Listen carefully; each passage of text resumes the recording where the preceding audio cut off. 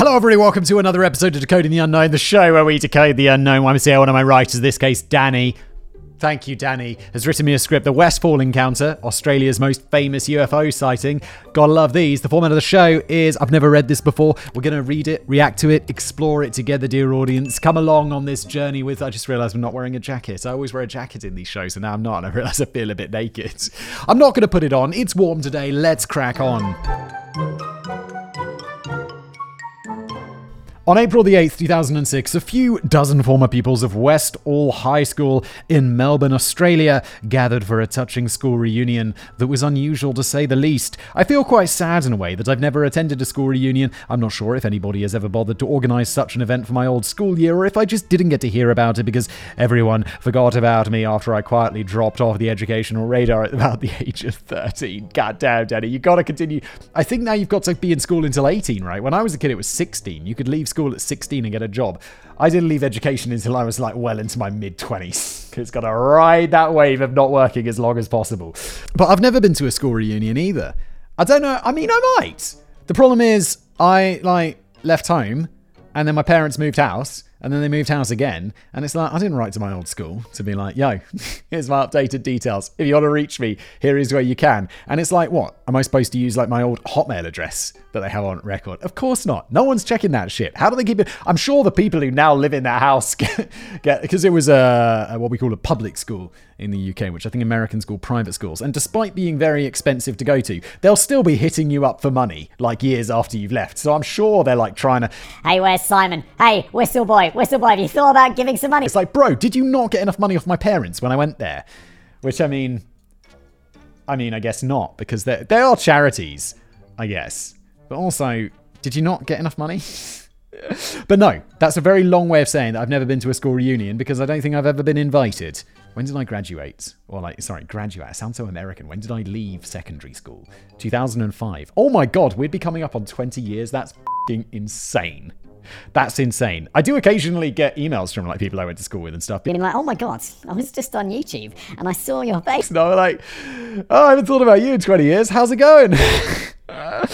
But maybe I'm not missing that much. After talking to my mates from other schools who made the effort to attend reunions, I was left with the impression that the events largely boiled down to everyone trying to make out what massively successful lives they've led since limping feebly out of school with zero qualifications. I would at least hoped to have seen a long-winded showdown between the former school bully and the former school wimp who had been waiting patiently for his wrench after spending the last 20 years in the gym. I think that's what everyone imagines a school reunion to be like. I think it is just people talking themselves up a little bit, oh, I'm the manager of this. Or it's oh, I'm a partner at this firm. And you're okie dokie. I don't know, I just don't give a shit. I don't know what anyone's doing because I don't have Facebook either. I gave up on Facebook years ago for the betterment of my life, and you should too. And it's I have no idea. I've got one of my mates from school I regularly hang out with, and sometimes he'll update me on shit that people have been up to, and I'm okay. Cool, good to know. I suppose I could get on Facebook and see, but I just don't care that much. I'm really sorry. It's I don't know, I'm busy. I got my own life. And it's not I didn't like school. School was fine. It's just, I don't know. They've moved on. Jesus. So should everyone. It's been 20 years. You wouldn't see anything like that at the Westall High School reunion, though. By all accounts, this first reunion was mainly a highly cordial and civilized affair, but the topics of conversation were curiously limited. There would be no lively retellings of the time Sniffer Jenkins accidentally set his hair on fire with a Bunsen burner, or the time Mr. Bottomley got chased out of the classroom by a runaway dog. This is one thing. It'd be quite nice to go I'm not a big reminiscer. I'm not a big generally when I have conversations, I'm not someone who's constantly reminiscing because I find it a bit annoying when people do that because I'm can't we talk about something new rather than just remember the good old days. But I would go to a reunion and be I'm sure I get reminded about all sorts of shit that happened that I've entirely forgotten about, which would be kind of fun. There would have been only one incident on the minds of all the attendees of Westall High School reunion. That morning in 1966 when the flying saucer landed and nobody was ever allowed to talk about it for years. You know how the shit usually goes down. A flying saucer is spotted by one or two enthusiasts who set up camp in the wilderness after hearing rumors of sightings of strange activity in the skies. These starry-eyed UFO spotters are now the only two people on planet Earth to have witnessed the extraterrestrial craft with their own eyes, but everybody dismisses their story as attention-seeking fantasy, apart from a small online group of similarly dedicated truth hunters who once saw a flying saucer hovering over Bognor Regis. This is what makes the Westall encounter so strikingly different from the usual fare. We're not just talking about one or two witnesses who are somewhat lacking in credibility and good hygiene here. Yeah, are they? It's like, why? You like, picture ufologist, enthusiast, someone who thinks they've seen a flying saucer. It's like, yeah, I don't know why, but in my mind, it's just they're going to smell a bit weird. They're going to be a bit weird. It's like conspiracy theorists. They're just a bit weird. Like people who are like, oh, 9/11 didn't happen. It's like, oh, we didn't land on the moon. It's like, they're always a bit unusual. There's something a little bit unusual, just like off about them, right? Right? Except for the JFK people, because I'm one. Like, it's a bit weird, isn't it? Maybe I'm that person. Maybe people think I'm weird. It's entirely possible. We're talking about approximately 300 witnesses, the majority of whom were in attendance at Westall High School on that quite incredible morning. And yet, despite this unusually high number of witnesses, the story received relatively little press coverage before falling completely silent for decades. Some of the witnesses claim to have been threatened into keeping their mouths shut, and we have still yet to hear the results of any official investigation into what may be one of the most infamous UFO sightings in Australia and indeed the world. Why is it infamous? Did the aliens come down and probe people's bottoms? I don't think so, because if 300 people had their bottoms probed by aliens, then that would be a bigger news story. It wouldn't have just disappeared. Or maybe it does. Maybe all of those real ones do disappear because the NSA are like, shh, keep it quiet. I don't know what the Australian NSA is. What's the British GCHQ in the UK? Australia. Well, they're like a part of that Five Eyes group, which is the most sinister sounding shit that I've ever heard of. Pine Gap? There's somewhere called Pine Gap, right? I saw a TV show about that, which I didn't get that into, and I only saw a few episodes. Or maybe it was one of those TV shows that was really good, and then you discovered that they cancelled it after one season. You're like, oh, f*** this, because I want to actually know what happens. What's that one with Sawyer from Lost, where they all, he's got a family, and they're all living in California, probably Los Angeles, because, it's cheaper to film there, because that's where everyone is, acting and shit. And it's like they get walled off in some alien compound or whatever. But then me and my wife were watching this show for however many seasons it was, and I'm like, oh my god, it's getting close to the end of this show, and there's a whole lot of stuff that they really need to tie up.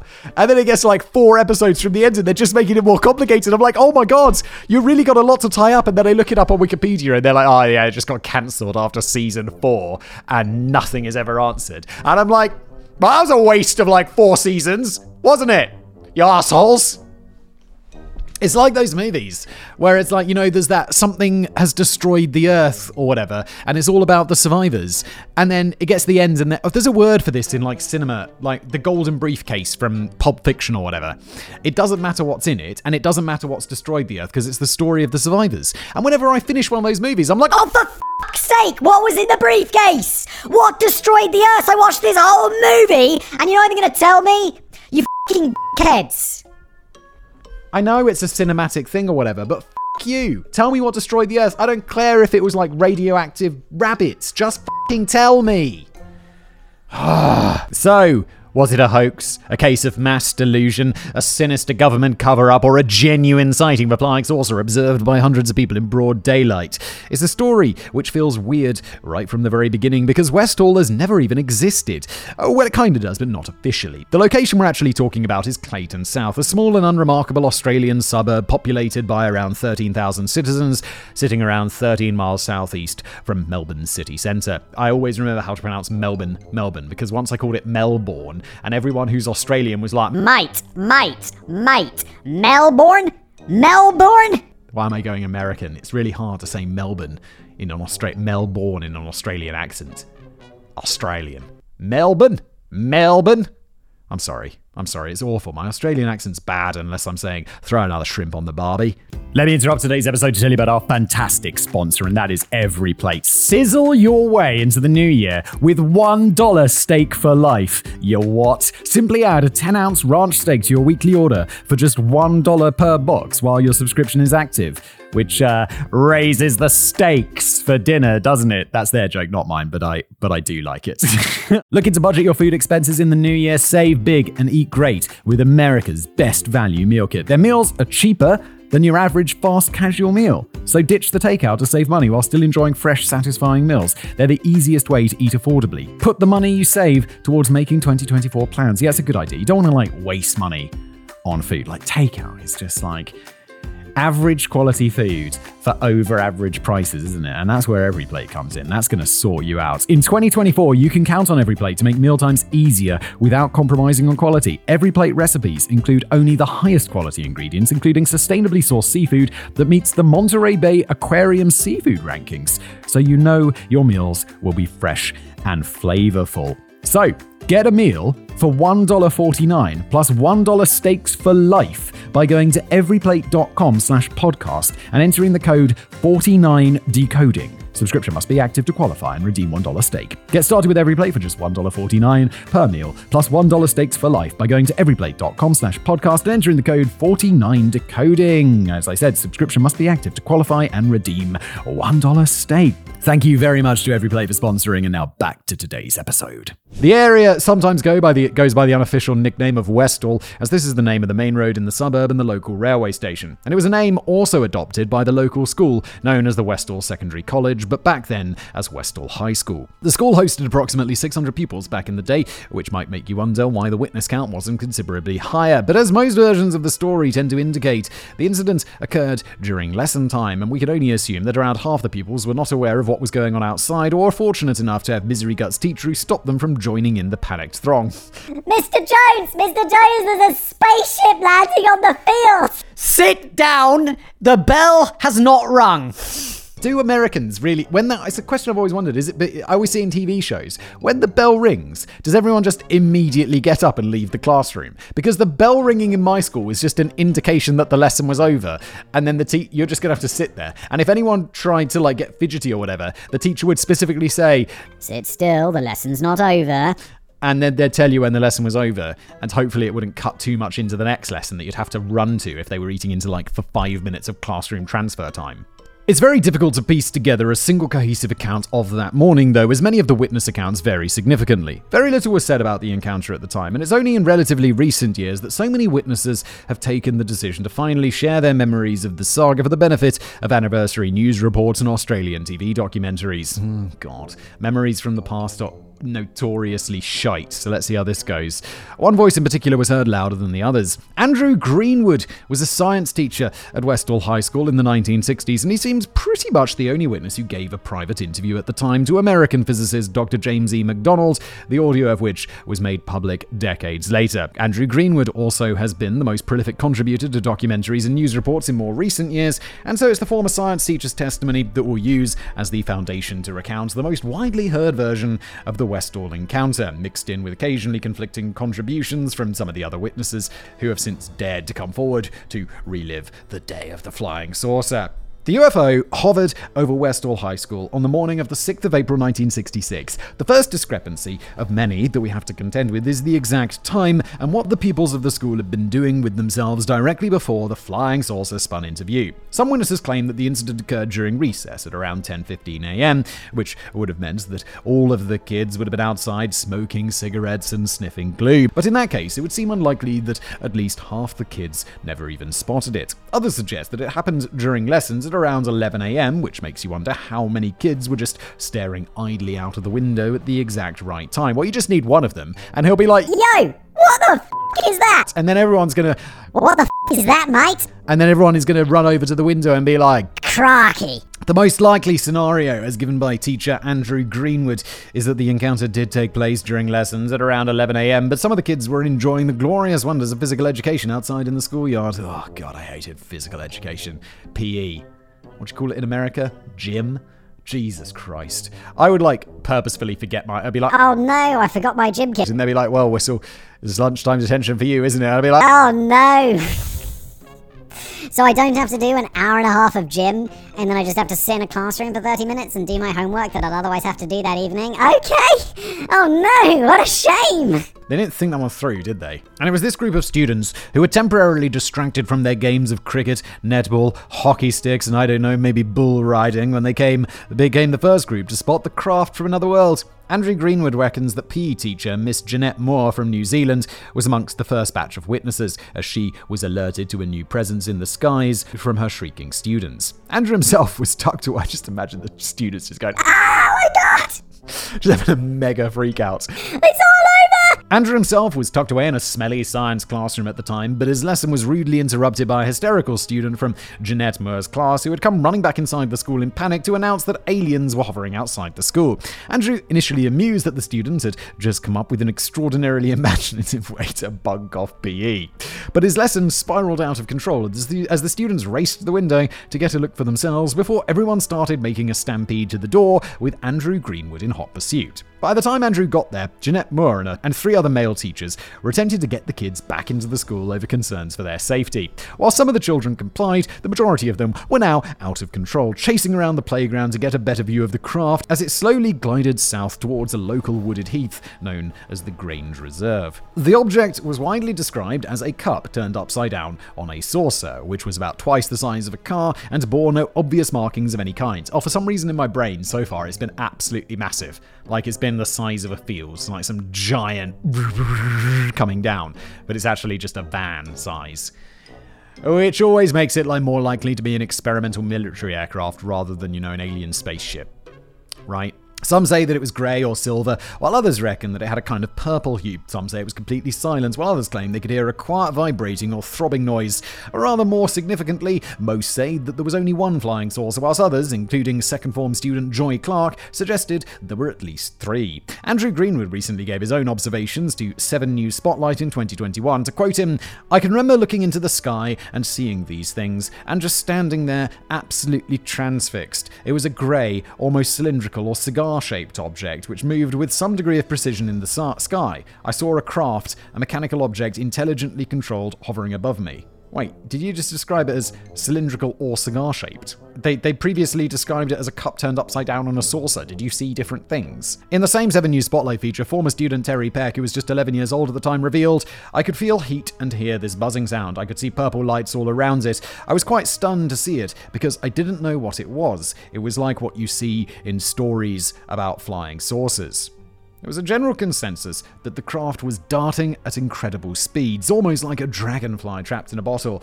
It would hover ominously in the same spot for just a few moments before suddenly blinking away from view and then quickly reappearing in either a much higher or much lower spot above the school. Well, that does sound pretty amazing. That doesn't sound like experimental military aircraft. That sounds like some science fiction shit right there. But another element to the sighting that not everyone can agree on is the number of planes, presumably piloted by humans, that were on the flying saucer's tail, with numbers varying from between 5 to 0. Whilst a few witnesses can't recall ever seeing any other craft, most claimed that there were also between 3 to 5 light Cessna planes in the air. Alright, I was just assuming there'd be military craft, but they're just like Cessnas? What are they doing? This sight wouldn't have been unusual in itself, as the school was only around 3 miles away from Moorabbin Airport, and you could regularly spot pilots engaging in training exercises in the skies above Clayton South. But these Cessna planes were clearly on a different sort of mission altogether. I don't imagine the military employs many Cessna aircraft.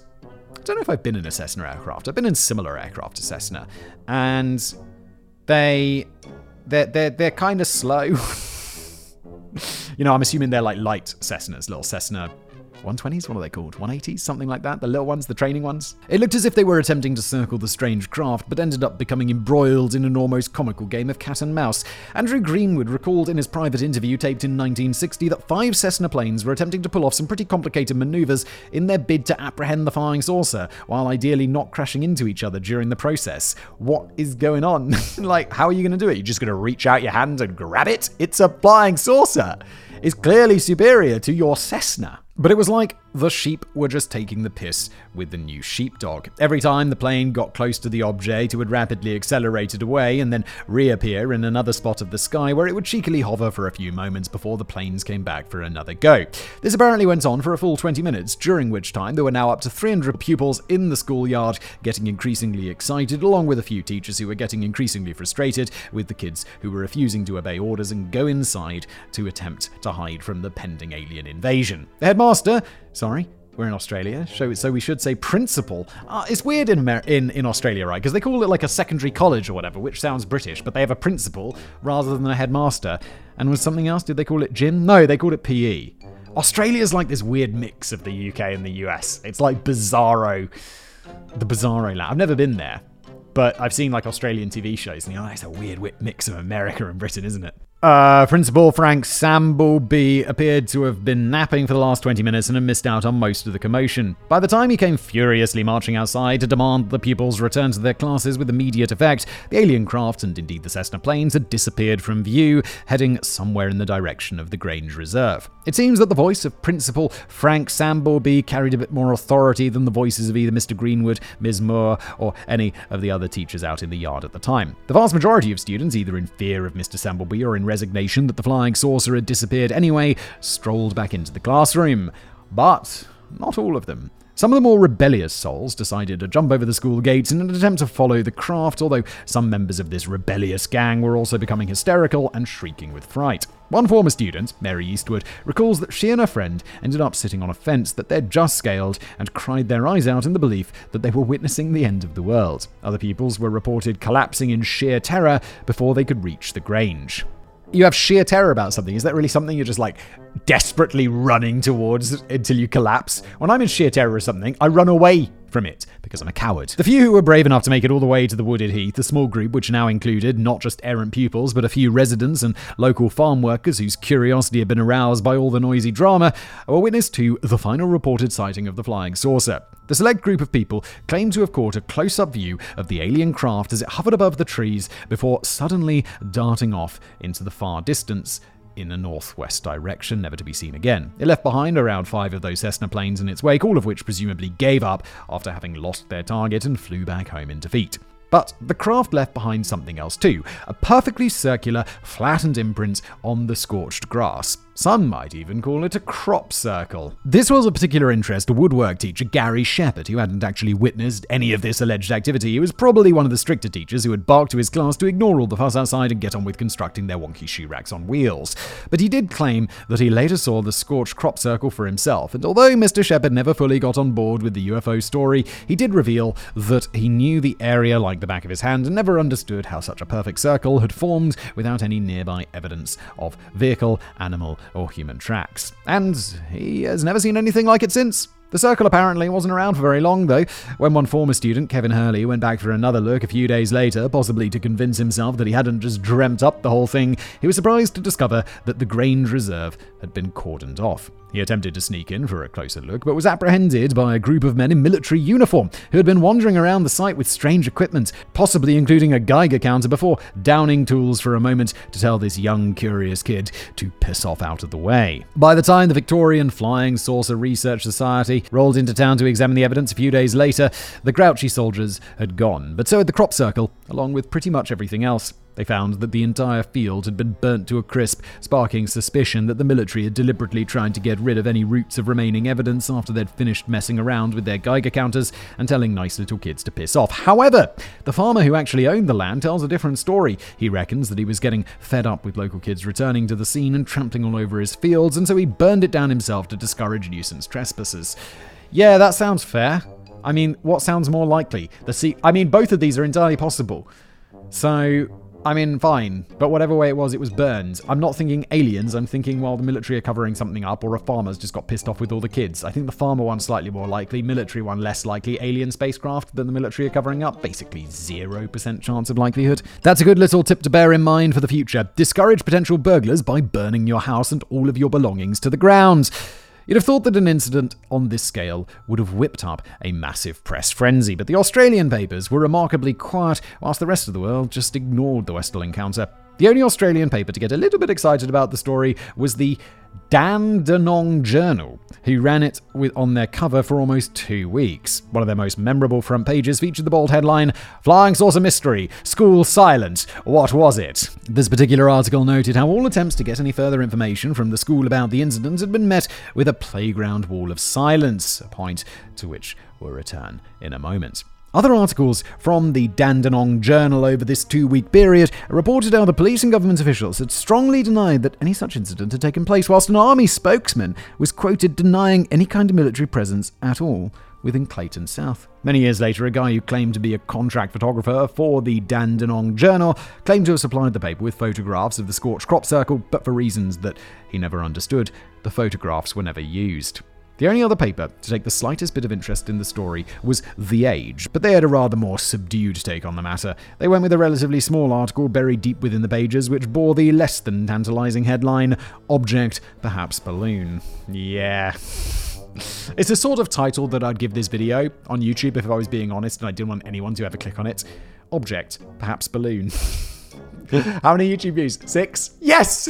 This piece examined how a large group of pupils had witnessed an unidentified flying object, but it was more likely just a weather balloon. The Age had seemed convinced that such a weather balloon had most definitely been launched that morning from the town of Laverton, which is just 30 miles away from South Clayton, and had probably been blown across the school on the westerly winds. Okay, mystery solved. It's a weather balloon. If any explanation of the incident can be deemed as official, it's usually this article from The Age, which gets whipped out to explain what really happened, but it's far from definitive. Yeah, it's far from definitive, but it also seems like by far the most likely thing so far, because you know what's less likely? F***ing aliens, isn't it? The biggest newspapers only bothered to reference the story at all in satirical cartoons poking fun at the whole silly saga.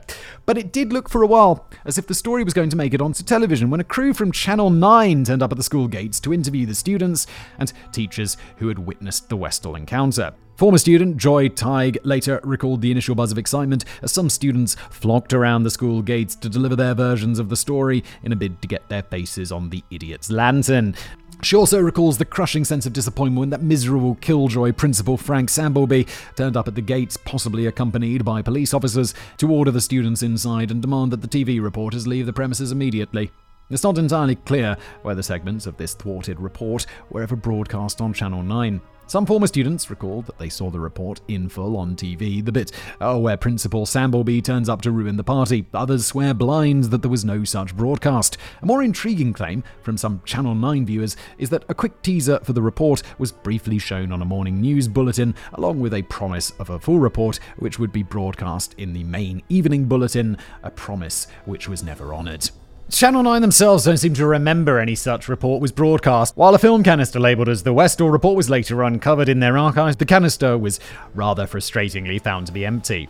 This obviously sparked further suspicion that the tape had been seized by the government after they'd finished burning down the farmers' fields. If they're going to seize the tape, they're not going to leave an empty case saying the tape was in here, are they? They're just going to take the canister with the tape in it. Because otherwise this happens, doesn't it? They're the government. I mean, I was going to say they're not incompetent. So often they are, but not in this kind of shit. With the conspiracy theories, right? The whole point is that they're super competent. However, TV networks around the world were still notoriously sloppy at preserving archive material back in the 1960s, during which period many truly historic broadcasts were wiped to make room for another episode of Bill and Ben, the Flower Pot Men, which is a real show. Which I do not remember at all. I haven't thought about for 30 years, and I remember Bill and Ben, the Flower Pot Men.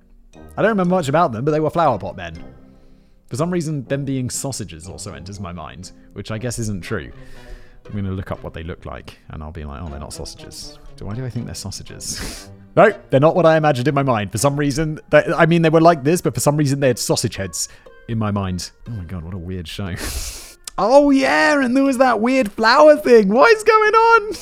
If the UK networks couldn't even be bothered to keep a hold of their 27-hour broadcasts of the moon landings in 1969, you can see why an Australian network wouldn't be too fast about preserving a report of a school principal getting all stroppy.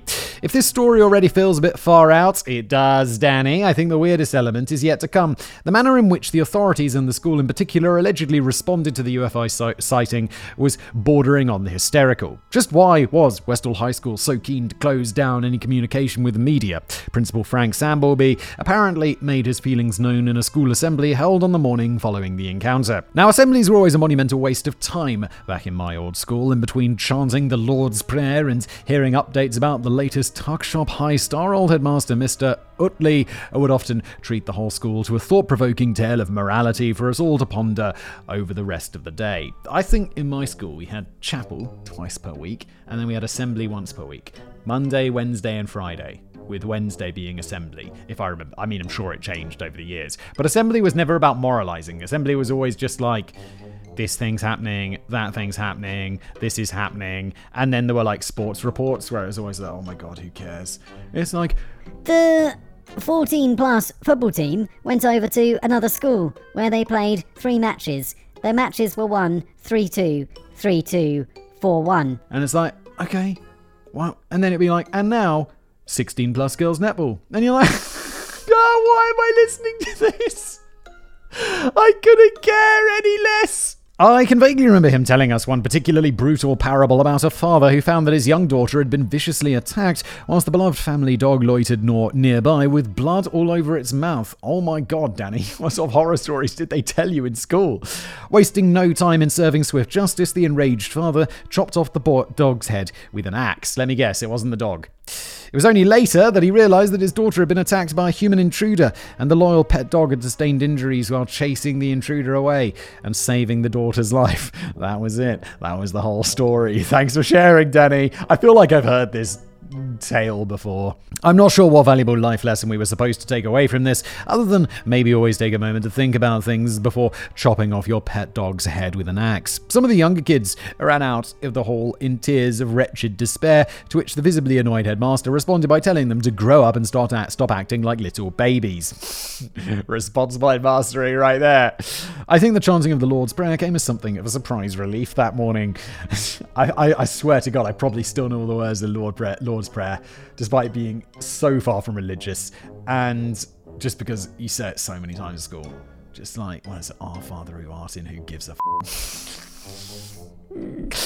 But if I thought school assemblies were bad, I'm not sure what I'd have made of this assembly held by Principal Frank Sambleby at Westall High School on April the 7th, 1966. It had already been speculated that the school principal's late arrival in the schoolyard that previous morning had been more down to fear than laziness. According to some observers, he seemed genuinely frightened about what was going on and refused to come outside until the UFO had gone.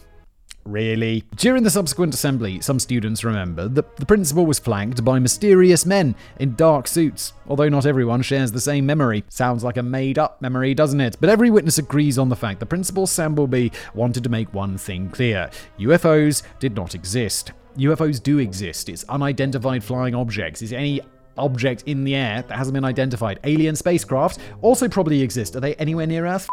No, of course not. Nobody had seen anything remotely strange the previous day, and even if they had, they were mistaken. Even so, students were now forbidden from discussing the matter, and they would find themselves in deep trouble if they ever opened their mouths to the media. Well, that's going to work great until year 6 or whatever it is. Leave. They're just going to be like, well, okay, yeah, you know what the principal of my old school could do now? All, because I'm free. It's like immediately upon leaving school, you're like, you know what, I can't, no more detention. No more debits. No more being told what to do.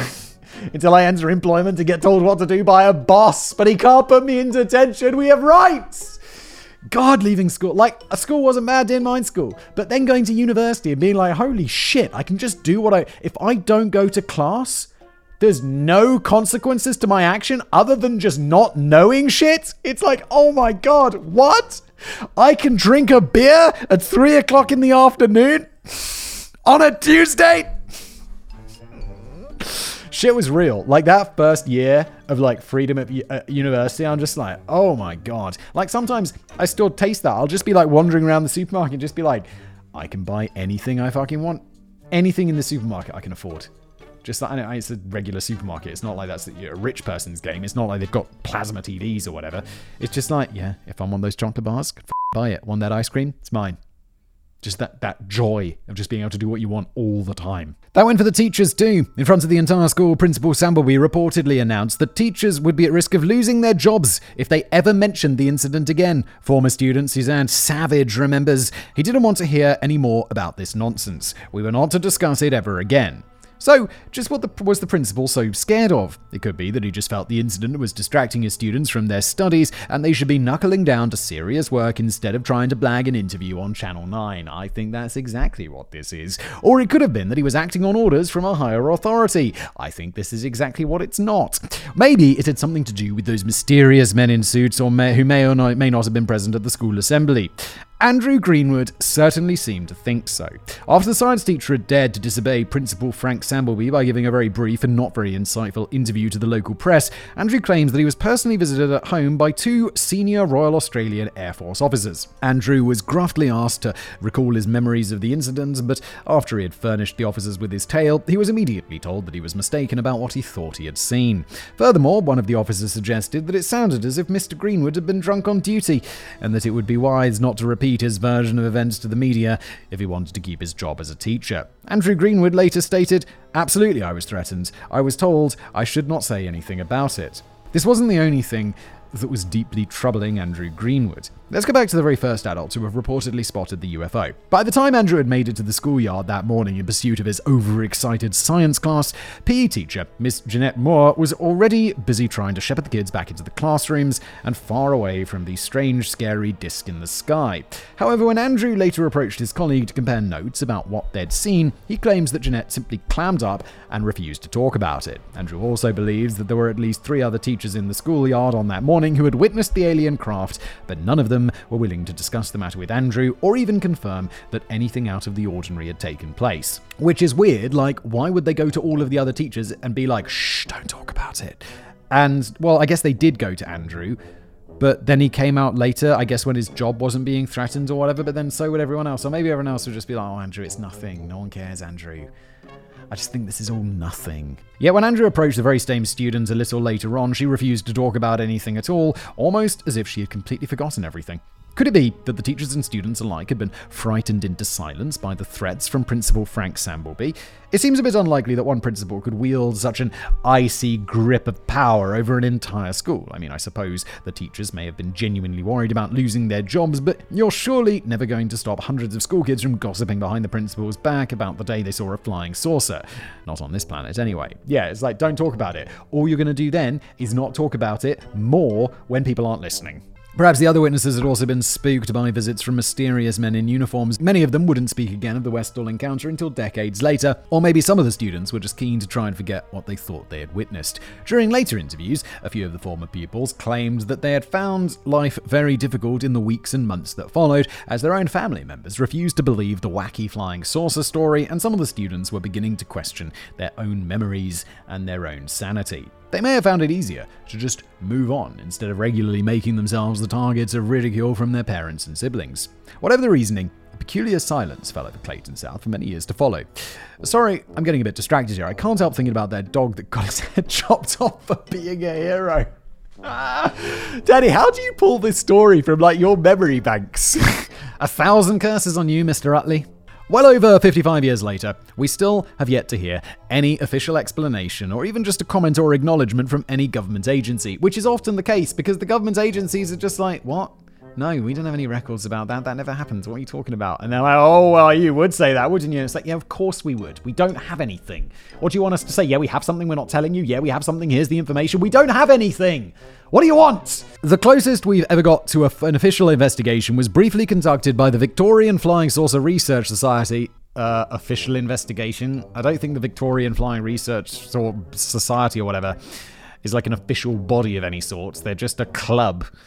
They're a research society. They're not the FBI, or Australian FBI, whatever that is. But they uncovered little of value other than a burnt field, which may have once contained a crop circle. In more recent years, it's been left to news channels and independent filmmakers to try and track down some of the original witnesses and shed new light on the story, but the mystery remains unsolved. A particular note here are the efforts of Canberra teacher and amateur investigator Shane Ryan, who has been fascinated by the case for a couple of decades now and helped put together the Australian documentary, A Westall 1966 unlocked a suburban UFO mystery in 2010. Shane reckons that he's been able to track down literally hundreds of witnesses from that April morning in 1966, and he was the one who organised the first of several reunions in which dozens of former Pew students came together to remember how Principal Frank Sambleby really could be such a at times. And yet I'm not sure his documentary or extensive research has brought us any closer to an answer. Shane seems to think the attendees of Westall High School were let down by authorities who refused to deliver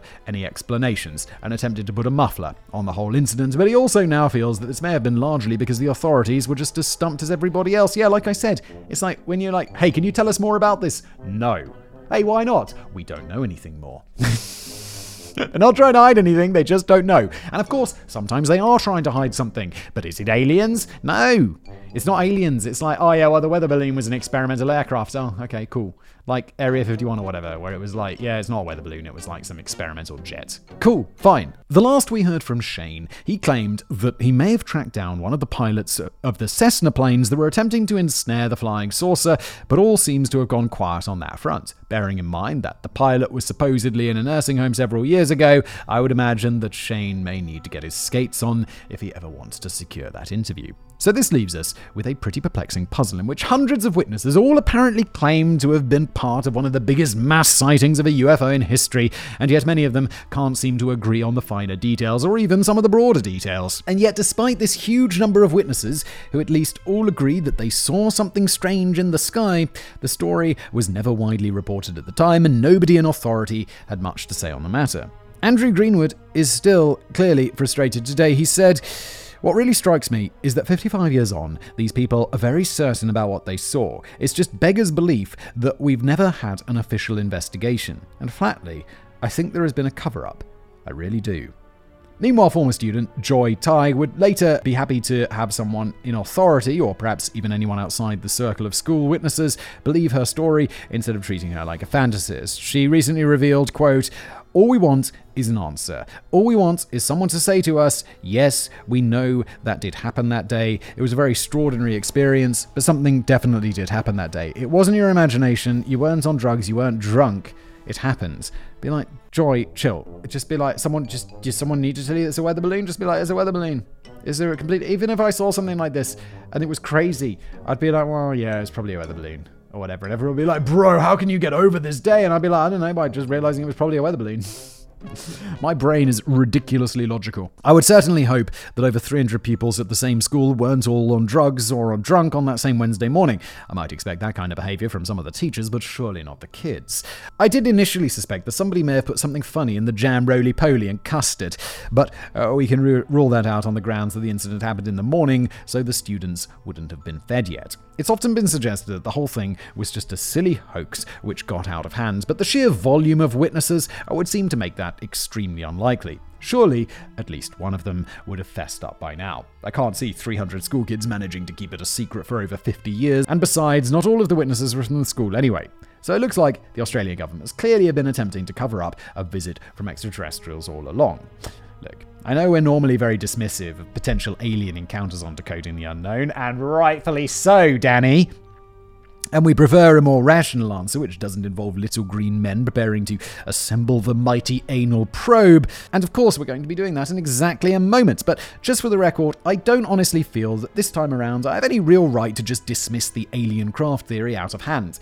Well, I'm always like, show me some evidence that it was an alien craft. Right now, it's just all speculation. And it's like, it's infinitely more likely to be a military craft or a weather balloon or something with a rational explanation. And I think a lot of the details around the edges, like the burnt field and the Cessnas and stuff, are either people misremembering or have rational explanations, like the farmer burning his field so people stop bothering him on his land. Yes, it seems unlikely, but if several hundred people really did all recall seeing an intelligently controlled aircraft buzzing around in the sky several years before I was even born, who am I to say that they're all wrong? I mean, there's not much in the way of evidence other than eyewitnesses. It may have been a bit more useful if the alien craft hovered into view at some point in the last 15 years, in which case we'd all have been able to enjoy watching about 300 different videos of the damn thing on Instagram.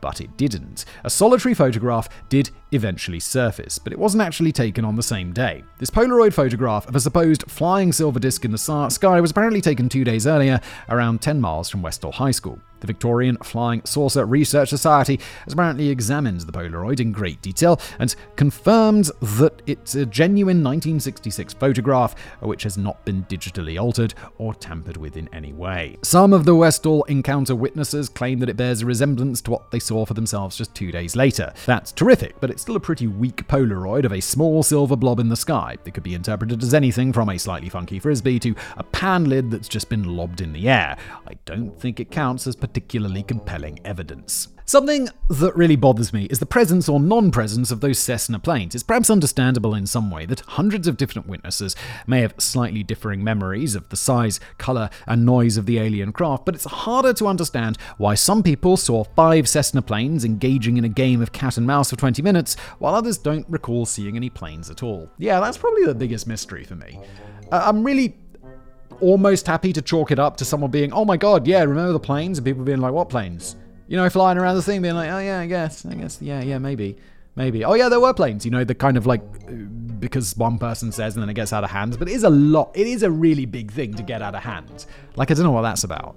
I suppose it's possible that the planes only came into view a little later, and so were only ever seen by a small group of the more insubordinate kids who were refusing to go back inside the school. But no official records of planes in the area were ever found, and Moorabbin Airport insists that none of their craft were anywhere near that area. You also would have thought that if anyone had been trying to intercept an alien spaceship, such a situation would have been handled by more serious military aircraft, rather than 5 light Cessna planes from the local airport, flown by 5 pilots who just happened to be hanging around before deciding to randomly chase the craft without requiring any permission to take off. We'll return to the alien craft theory in a moment or 5, but there must surely be at least a couple of alternate theories to consider which are rooted in more earthly origins. That early subdued report from the Age paper appeared to give the most widely accepted answer when it glumly reported that the unidentified flying report was probably just a boring old weather balloon. As we mentioned earlier, the paper reported that the Weather Bureau had launched such a balloon used for meteorological research earlier that morning in the nearby town of Laverton.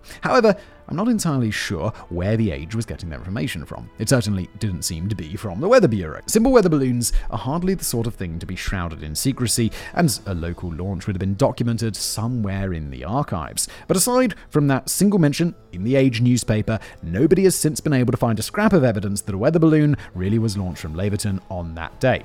That's not to say with any certainty that it wasn't a weather balloon, but there's a noticeable lack of paper trail to suggest that it definitely was. And again, even without the paper trail, I'm like, what's more likely, weather balloons, which do exist, or alien spacecraft, which we've never seen in the history of the planet? You know?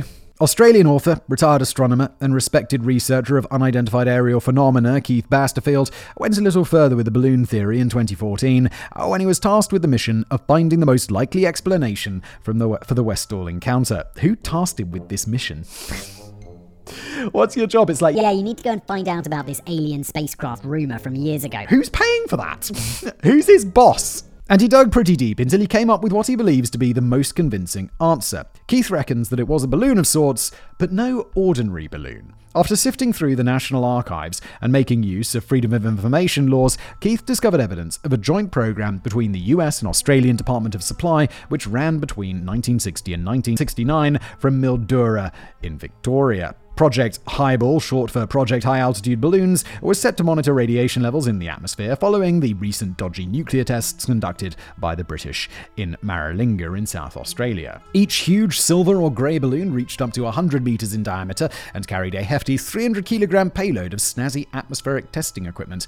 They were usually followed by light aircraft or a chase plane, which tailed the balloon and remotely triggered its parachute via radio signals. Wow, that sounds like exactly what's going on. This big brain figured it out. Keith uncovered documentation which revealed that 4 Project Highball balloons, including one named Flight 292, were scheduled to be launched from Mildura on the day before the Westall encounter, and yet any follow-up paperwork revealing the fate of Flight 292 appears to have gone missing.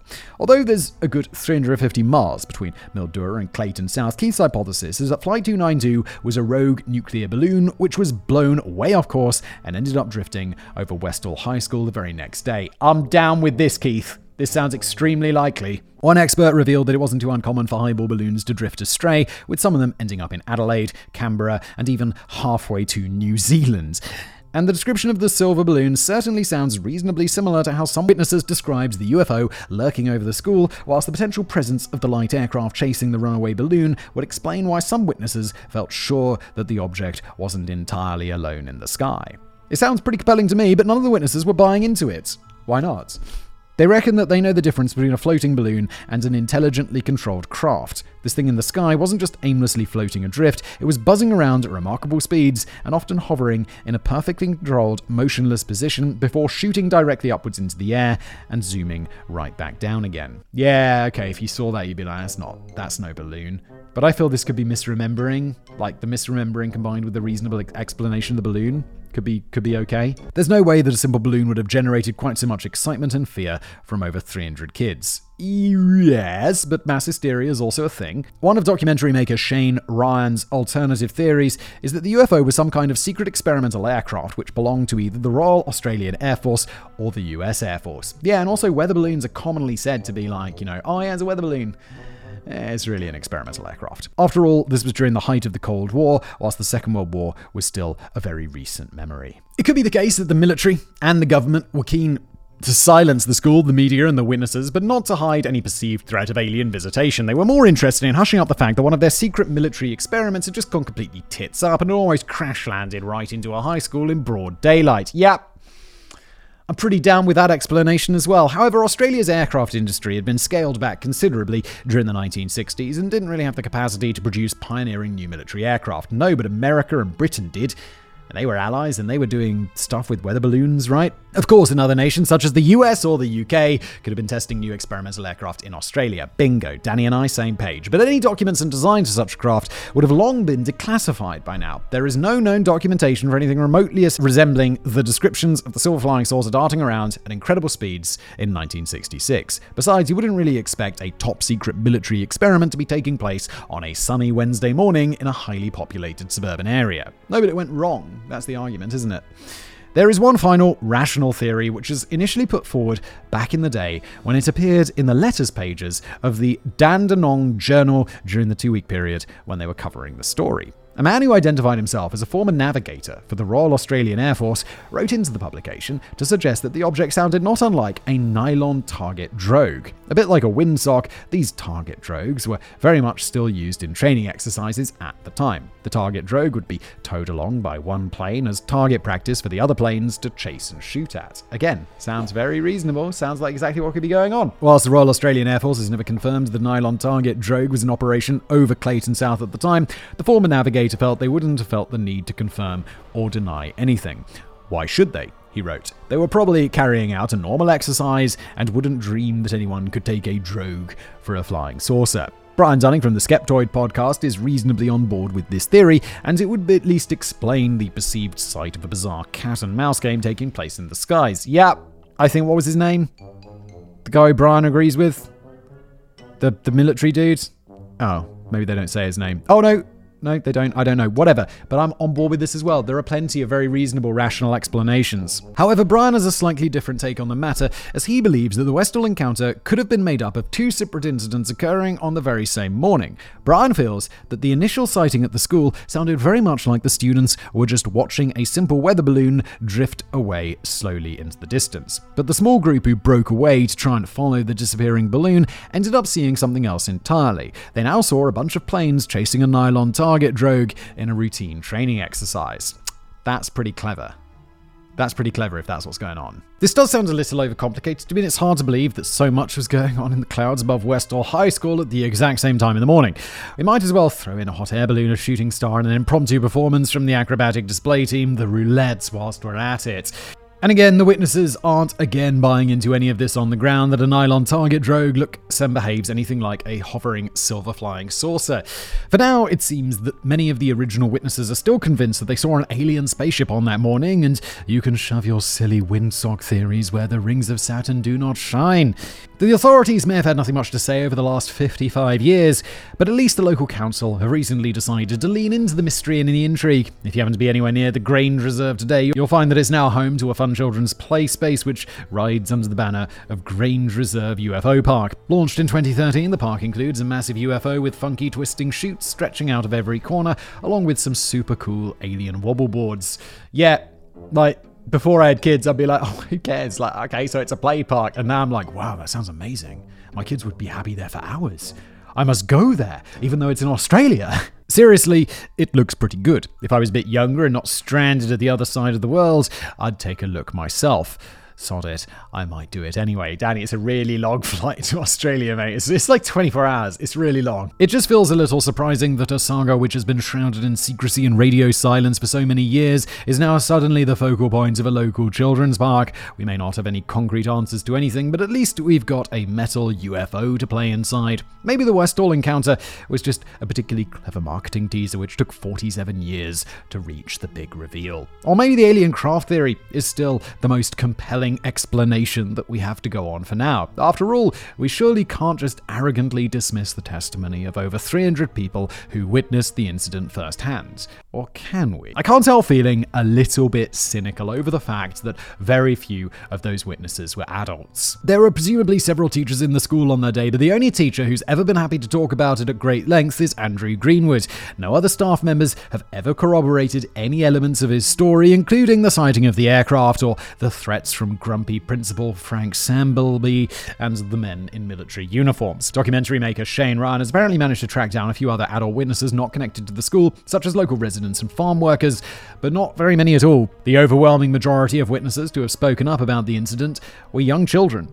I should quickly say that I'm not trying to suggest that over 300 children are lying. I'm not even convinced there were even 300 witnesses, but I'll return to that thought in a second. But I do wonder if at least some of the former students, the relatively small number who turn up to school reunions and contribute to documentaries, could be caught in something of a bandwagon effect. Yes, 100% agree. I think this is a major factor. I met up recently with an old schoolmate who I hadn't seen for about 30 years. Oh my lord. Okay. On my way to meet him, I was feeling a bit nervous about how we might not have anything of value to say to each other after all this time, but I needn't have worried. It was genuinely an amazing experience, as we literally just picked off from the exact same conversation we'd left hanging in the air in about 1993 and just carried on from there as if the intervening years had just been a summer dream. That's kind of incredible. That sounds kind of fun. But he did say something that made me ponder over how our memories can sometimes cheat us. He asked me if I remembered the time that Mr. Metcalf's belt snapped while he was on playground duty, and he ended up dashing red-faced back into the school with his trousers around his ankles while the entire school pretended to run for their lives in mock terror. I remembered exactly what he was talking about, but it wasn't really that remarkable. Mr. Metcalf's belt did indeed snap, but his trousers never fell down. He just took off the belt and popped back inside the school for a bit. But at the end of the day, this incident has evolved into the story that my old mate seems to remember, whilst by the end of the week it had evolved into an incident in which a trouserless Mr. Metcalf was chased by a pack of angry wasps into the school duck ponds. And it was a bit like the first gig by the Sex Pistols. Hundreds of people claimed to have seen it happen, but only about 40 people were really there. Now, if you were one of the pupils in attendance at Westall High School on April the 6th, 1966, would you really want to be one of the kids who was stuck in the classroom and missed the whole thing? Or would you rather be one of the kids who watched the whole incredible drama unfold and now has a story to tell? Again, I'm not suggesting that all of the kids were just making shit up. It could be the case that the story was inflated in their own heads over time. Some of them may have witnessed something slightly unusual, if not exactly earth-shattering on that day, but this memory has grown into something else entirely over the years, as stories from other witnesses have been shared and absorbed. What may have started out as the sighting of something resembling a balloon gradually mutating into a sighting of a mighty silver disc, which then mutated into the sighting of a frenetic battle between a UFO and several Cessna planes, which then mutated into a sighting of an alien craft landing on a wooded heath and the occupants getting out and asking for directions to the nearest pizza haven. Another point to bear in mind is that very few of the witness accounts were contemporary. Barely anyone spoke up about it at the time except for science teacher Andrew Greenwood. It wasn't until around 40 years later, when people started making documentaries about it, that other witnesses came together to hear each other's stories and share their own memories of something that happened 4 decades earlier when they were young children. These memories are going to be wildly unreliable, and this is why they differ, like the story with the teacher with his pants down. We never get to hear any new evidence, we just get to hear new memories long after the supposed event. These witness accounts may have been a lot more credible if they matched up with each other, but the often significant contradictions in the recollections suggest that people are supposedly remembering entirely different versions of the events of that day. How can we judge which versions, if any, are close to the truth? The actual number of witnesses is also a bit of a grey area. It's widely reported that there were over 300 witnesses either in the schoolyard or on the Grange Reserve. But again, not everyone can agree. Some say it was nearer 200, some say it was less than 100. One interesting point is that if we go back to the very first report on the story from the Dandenong Journal, the article indicates that one teacher and several students saw the alien craft. That one teacher was presumably Andrew Greenwood, but there was no mention at all of Jeanette Moore or the other 3 teachers whom Andrew claimed were also on the scene. And just how many children is several? It could be 300, it could also be 50, it could also be 7. Yeah, I would definitely not say 300 or even 50. I'd be like, several children is like 5 to 8 children. That's what I would take from that. The number seemed to gradually grow over the years until it finally reached about 300, which would be about half the school. That itself sounds a bit dubious. Would half an entire school have been in a position where they could see the small segment of sky in which the UFO was hovering? And would so many teachers have allowed half the school to just get up from their desks and wander outside? It could be that the only pupils in the yard on that morning were the ones taking PE lessons and the occupants of a couple of classrooms which had windows that just happened to be facing the right direction. Whilst the Westall encounter is often made out to be one of the biggest mass sightings of a UFO in history, it's more accurate to say that a completely unknown number of witnesses were present. And what of the shady actions of Principal Frank Sambleby in the Royal Australian Air Force, who allegedly threatened pupils into silence? Well, it's absolutely true that the principal held an assembly in which he asked students and teachers not to speak with the media, although it's less clear if he went on a rant about how UFOs do not exist or threatened to fire teachers if they disobeyed him. Bearing in mind that Andrew Greenwood did just that with no consequences, that does seem perhaps a bit unlikely.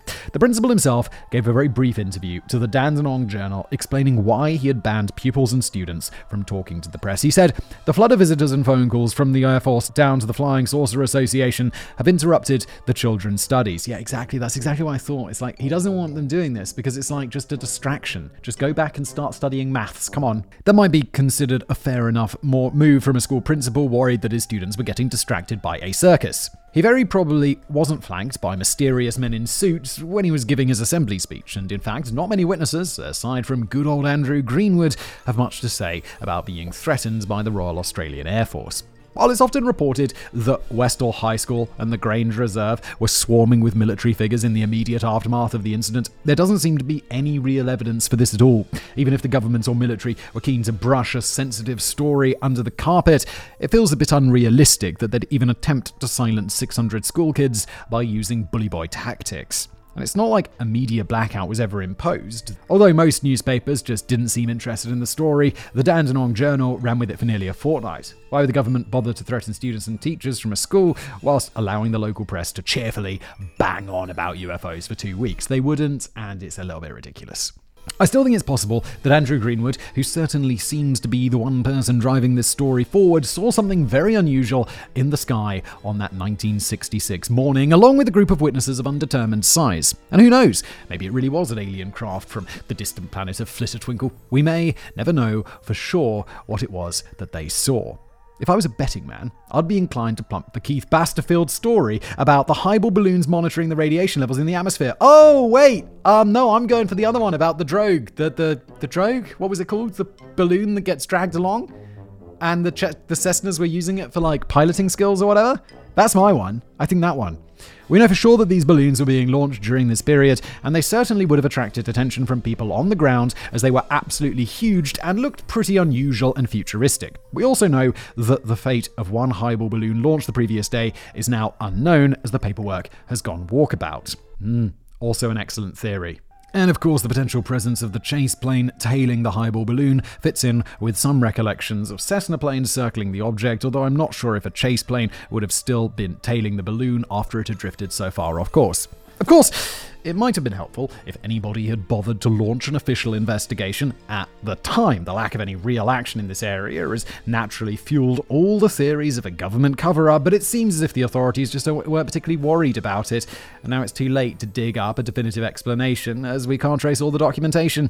But I would still feel inclined to believe that the strange object in the sky was the missing Flight 292 from the Hubble project. Yeah, I think this is entirely possible. I also think the drogue theory is possible. I don't think it's aliens. Andrew Greenwood wouldn't agree with me, of course, but I suspect that he has been embellishing his own narrative for so long now that he's unlikely to be swayed by anything that doesn't quite fit with the fantastical story that he's been sharing for decades, allegedly. And I'm not sure if he or any other witnesses even want to hear a definitive answer if it doesn't involve either alien spaceships or a government cover-up of some sinister secret. I mean, if the object was finally revealed to be a balloon, what would they even talk about at the next school reunion? They'd probably have to start completely misremembering that time that Principal Frank Sambleby's trousers fell down and he got chased into a duck pond by a swarm of evil sentient lawnmowers. Sounds a bit far-fetched? Well, you weren't there, man. And that's where we end today's episode of Decoding the Unknown. Thank you, Danny, for writing it. It's been a pleasure to read. And I hope you enjoyed it as well, dear audience. If you enjoyed this show, please leave a review. If you're listening to it as a podcast, of course. If you're on YouTube, like and subscribe, and I'll see you next time.